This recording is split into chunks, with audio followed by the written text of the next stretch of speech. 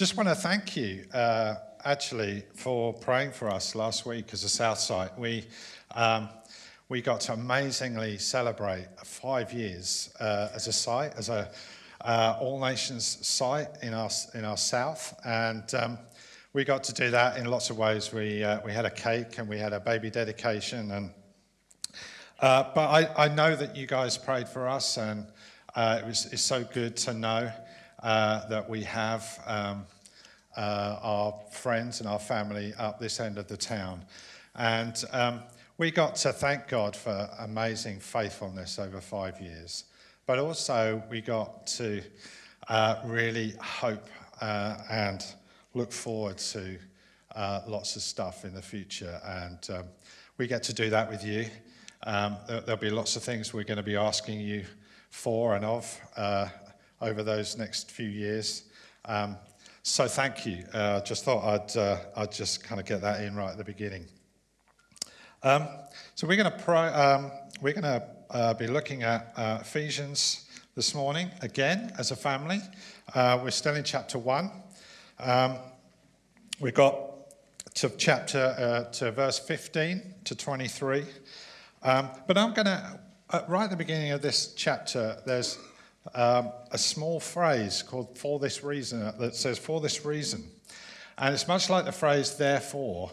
When you get to a phrase like that, you know you have to go back and check what has been said or done in the previous verses. So we're going to do that this morning. I'm going to read the whole of chapter 1 as we start. I think we're up and going. Thanks, guys, for getting that going this morning. That's brilliant. So, verse 1. Paul, an apostle of Christ Jesus, by the will of God, to the saints who are in Ephesus and are faithful in Christ Jesus, grace to you and peace from our Father and the Lord Jesus Christ.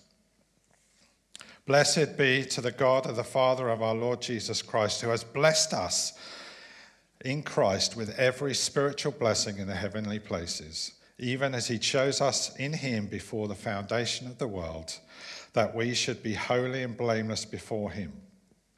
In love, he predestined us for adoption to himself as sons through Jesus Christ, according to the purpose of his will, to the praise of his glorious grace, with which he has blessed us in the beloved. In him we have redemption through his blood, the forgiveness of our trespasses, according to the riches of his grace, which he lavishes upon us in all wisdom and insight, making known to us the mystery of his will, according to the purpose which he has set forth in Christ, as a plan for the fullness of time, to unite all things in him, things in heaven and things on earth. In him we have obtained an inheritance, having been predestined according to the purposes of him who works all things according to the counsel of his will, so that we who were the first to hope in Christ might be to the praise of his glory. In him you also, when you heard the word of the truth, the gospel of your salvation, and believed in him, were sealed with the promised Holy Spirit, who is the guarantee of our inheritance until we acquire possession of it, to the praise of his glory. For this reason, because I have heard of your faith in the Lord Jesus and your love towards all the saints, I do not cease to give thanks to you, remembering you in my prayers, that the Lord God, our Lord Jesus Christ, the Father of glory, may give you the spirit of wisdom and of revelation in the knowledge of him, having the eyes of your hearts enlightened, that you may know what is the hope to which he has called you, what are the riches of his glorious inheritance in the saints, and what is the immeasurable greatness of his power towards us who believe, according to the working of his great might, that he worked in Christ when he raised him from the dead and seated him at his right hand in the heavenly places, far above all rule and authority and power and dominion, and above every name that is named, not only in this age, but also in the one to come. And he put all things under his feet and gave him as head over all things to the church, which is his body, the fullness of him who fills all in all. Amen. It seems that there are two uncontrollable urges that come over you when you become middle-aged. The first is an urge to flick through cruise magazines. And the second is National Trust membership. The former I've not suffered from as yet, fortunately, mainly because I can't afford it anymore. But the latter I did succumb to in the summer. I am now I'm in a nationwide family who has full, unrestricted access to some of the most beautiful places in the country, alongside a discount on garden kneelers and National Trust branded bird feeders and assorted accessories. I also get an informative monthly magazine. Our first visit, myself and Jess as members, was to Anglesey Abbey.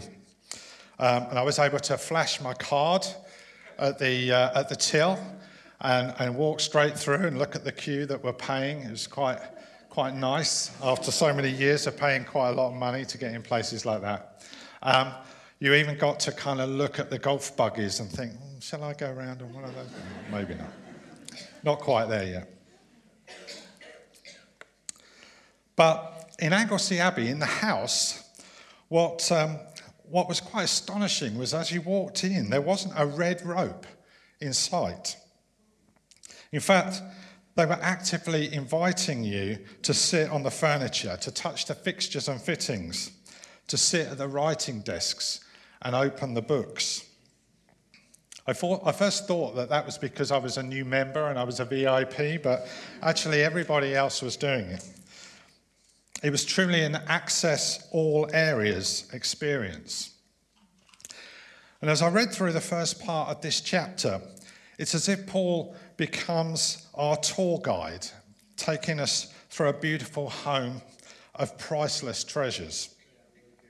And he gets to introduce the tour like this: "Blessed be the God of the Father of our Lord Jesus Christ, who has blessed us in Christ with every spiritual blessing in the heavenly places." It's as if he's saying, look at this amazing house filled with every good thing in Christ. Come and let me show you the riches that you now stand in.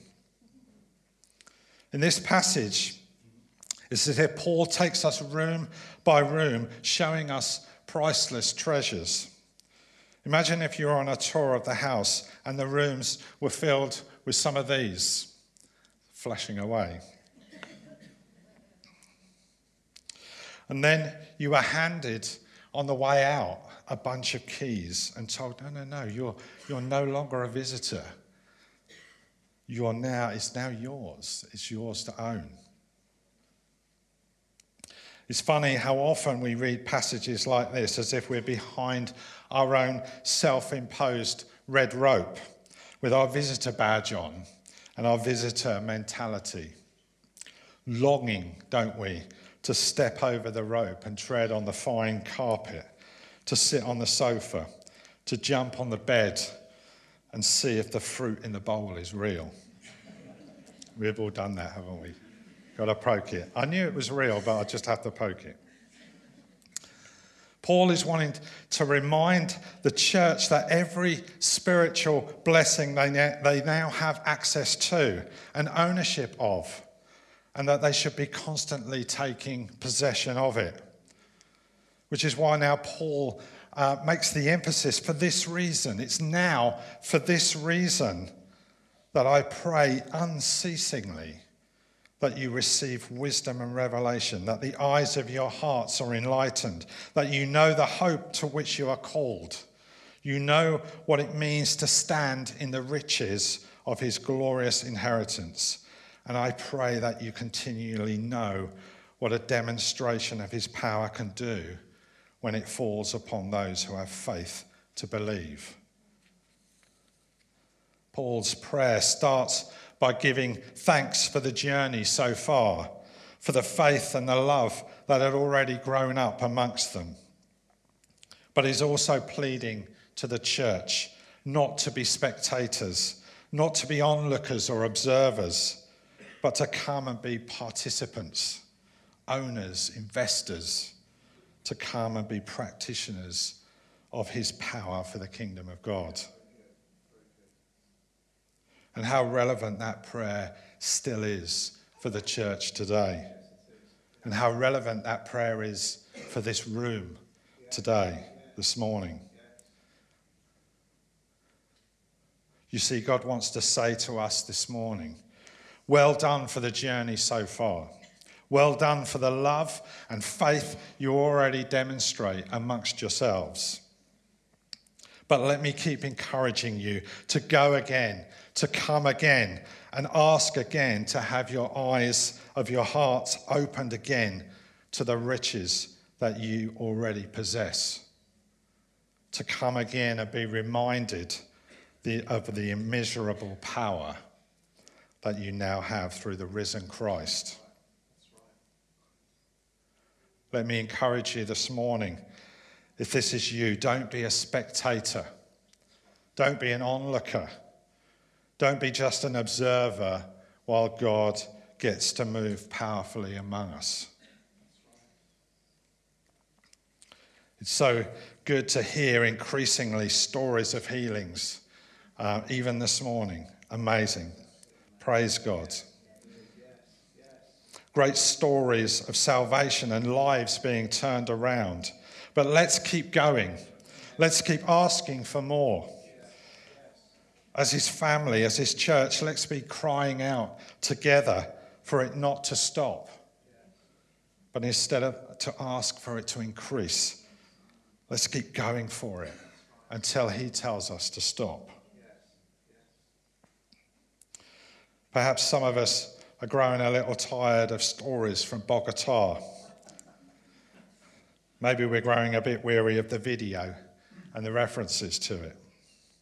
And you know what? That's fine. That's absolutely fine. But let me tell you, when the fire of the Spirit came on that town, on that city, and they were caught up with that, they didn't let their voices grow dim.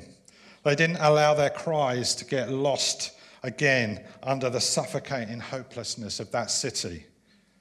They will have asked again and again, Lord, send more of your Spirit down on this desolate place. Yes, that's right. And you know what? 25 years and 75,000 people or more later, God is transforming a dark and desperate corner of this world. That's right. You know what? I'd watch that video 1,000 times if it helped me understand what God can do in this town and this nation. I want that for this town. I want that for this nation. I want to see revival break out. I want to commend this man to you, actually. I stood in the kitchen out the back a couple of weeks ago after a meeting. About 11 o'clock at night, we were washing up, as you do. And Richard turned and said to me, I've stepped onto a road in a direction that I know in my spirit I cannot now turn back from. And this is where this man is right now. Not just because he's my boss and he's my friend, but we need to be praying for him. We need to be praying for him and Ginny. We need to get behind him. We need to say yes when he wants to pray for us. And I know he'll say, actually, it's not all about me. And it's not all about Richard. But he's in a very courageous place right now, and he still needs us to pray for him regularly. And if a passionate prayer wasn't enough for Paul, we end this chapter with him giving the church a renewed vision of the risen Christ. And what is the immeasurable greatness of his power towards us who believe, according to the working of his great might, that he worked in Christ when he raised him from the dead and seated him at his right hand in the heavenly places, far above all rule and all authority and all power and all dominion, and above every name that is named, not only in this age but in the one to come. And he put all things under his feet and gave him as head over all things to the church, which you, his body, the fullness of him who he fills all in all. What Paul is trying to encourage again in this letter is not only do we get to enjoy the riches of his inheritance, but that he also pours in and fills up his church with the immeasurable power of the fullness of the risen Christ. And as a result, we get folded in to the fullness of his purposes. As I shared in a previous preach a few weeks ago, we don't get the light version of the power of Christ. We don't get the one with the stabilizers on. We get the fully loaded, the all-in-all, unrestricted, undiluted power of the cross power filling his church, us, for works that get to bring about his kingdom on this earth.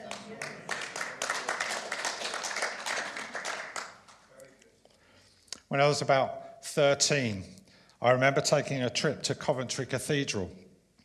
And as I walked in, the first thing that struck me was this huge, incredible tapestry. There you go.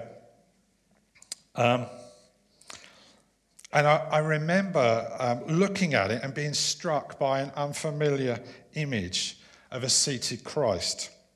I'd come from an Anglican background, and the cross and very often the crucifix was the sort of predominant image that I grew up with and I understood and I formed my understanding of the church from.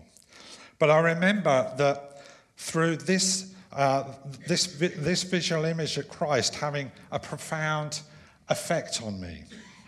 And it was only years later as I read this passage and I remembered this image that I finally made sense. It was, as Paul says, like the eyes of my heart have been enlightened. The risen Christ truly was king on the throne. He was seated. He didn't need to stand anymore. All his enemies defeated for all time. Predestined before the foundations of the earth to rule and reign. Job done. That's now my vision of Christ. That's the one that now holds my attention when I get to pray for the sick, when I get to speak authority as site leader over fear, when I get to speak authority over addiction and bondage and cancer and mental illness, when I get the privilege to speak his hope and his joy and his peace into broken lives. That's the vision that I see. It's my vision of my King on the throne that now holds my attention and demands for me to go again and ask for more. Paul knew the church constantly needed a vision of Christ for them to remain anchored as a people and power and authority. He knew that the supremacy of Christ had to be at the heart of all they were and all they did in order for them to grow and remain as a world-changing people of God. When the Holy Spirit moves among the people of God, his primary role is to give them a vision of Christ. Not of him hanging on a cross. That's a place for us to remember grace and mercy and poured out passion. That's a place of gratitude and humility. And that's, of course, what we've done at the table this morning. But the vision of Christ that the Holy Spirit now wants to call us to and particularly in times when he's wanting to move in great power amongst us, is the one that raises our heads above the hopeless and inadequate constraints of this world. It's the one that shows us again the risen, seated King who rules and reigns above all things, who has dominion over all power and authority, all other names that are named, which includes every sickness, every fear, and even death. But you know what's most astonishing about this vision is that all of that power and all of that authority now gets poured in all its fullness into the church, who are us. Nothing of the power of Christ is withheld from us. Is that your vision of Christ right now? Is that the vision that holds your attention when you go out into the places and among the people of your world? Is that the vision of our family here that brings us together, that holds us and in shared attention, that has us hanging on every prophetic word, every promise, every story of healing, and every glorious breakthrough salvation? Is it for us a joined together vision of the risen Christ that causes us to want to gather together in groups to pray and cry out to the Lord, more of your power and your presence, Lord? Do we have a joined together vision of Christ, all nations, that transforms our worship, our welcome, our generosity, our joy, our pioneering spirit, and our courage? When the Holy Spirit casts a vision of Christ like this out amongst his church, it was never meant to be a taster session or a toe-dipping exercise. It was never meant to be a try before you buy. God's vision of Christ for us was never designed to work for spectators or onlookers, because it was always meant for us to be stood under it and for it to be poured out into us. It was meant for the willing and the obedient, the hungry and the thirsty, the weak and the inadequate, to say yes and give me more. And that includes every single one of us in the room this morning, including me. Are you in need of a renewed vision of Christ this morning? Because you know it's the only way we're really going to fully make sense of what's happening right now. And more likely what will be happening in the next months and years to come. Praise God. Maybe a vision of Christ is something that's missing, that's been missing up to now in your lives. Or life has just managed to kind of wear it down and fade it out. Let me encourage you, it's the primary role of the Holy Spirit to deal with that this morning.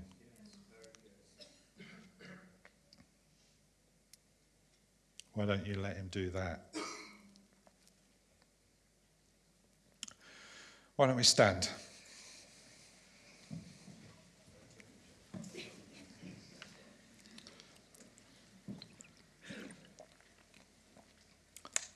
I'd actually like a few people to gather around Rich and Jen. I think it'd be really good to, as a family, that we keep praying for these guys. But I'm just going to pray. And as I pray, I'm going to invite anybody, I don't care if nobody comes up, but I'm just going to pray and invite anybody who wants to come and just receive again a vision of Christ, a renewed vision of Christ, one that enables him to pour his power into us. I'm going to invite anybody who's feeling like they're just spectating at the moment, that they're really not quite getting what's going on or what's happening, and you're just there and you're thinking, I'm not feeling it. I don't know what's happening. I'm going to invite you to come and be prayed for. I'd love to pray for you. There's some guys down here that would love to pray for you. So Father God, I thank you. Holy Spirit, I thank you that you reveal Christ in such an amazing way, such an astonishing way, Lord God. Lord, that you get to rule and you reign, and that you have power and dominion over all things. Lord, where we feel weak and inadequate, God, you come and you fill us with that same power, Lord. And we ask for that now this morning. Lord, I ask for your power to come down in this room. Lord, where people need a new vision of you, Lord, would we see that?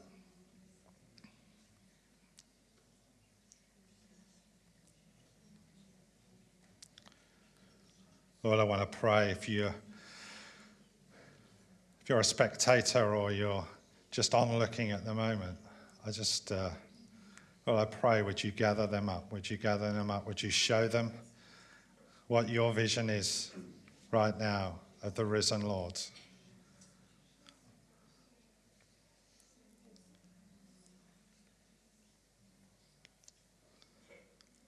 Lord, I pray that you come and include all of us in the amazing journey that we're on right now, oh God. Lord, I want to pray your power come down. Lord, we want to pray and continue to pray for healing amongst us. Lord, so good this morning to hear testimony of that. But Lord, we say we want more. Lord, we want more. Come and bring your power, your healing power in amongst us, Lord. Will it rest on those who need healing right now, who need relief from pain? Lord, those who need reassurance from fear. Lord, break that out amongst us. But Lord, we pray for revival. Lord, we pray for revival for this town, for this nation. Lord God, will it start with a vision of you ruling and reigning? Lord God, will it start with an encounter of your power, Lord God, amongst us? Lord, would we not grow weary from asking for revival right now, Lord?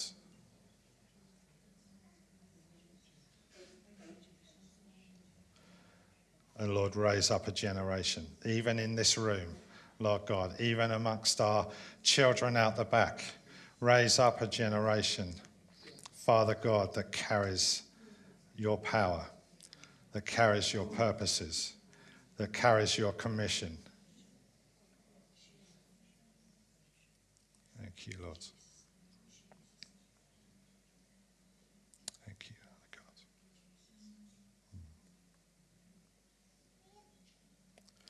Lord, we thank you for your presence. We thank you that you're with us this morning. We thank you for all that you've done amongst us this morning.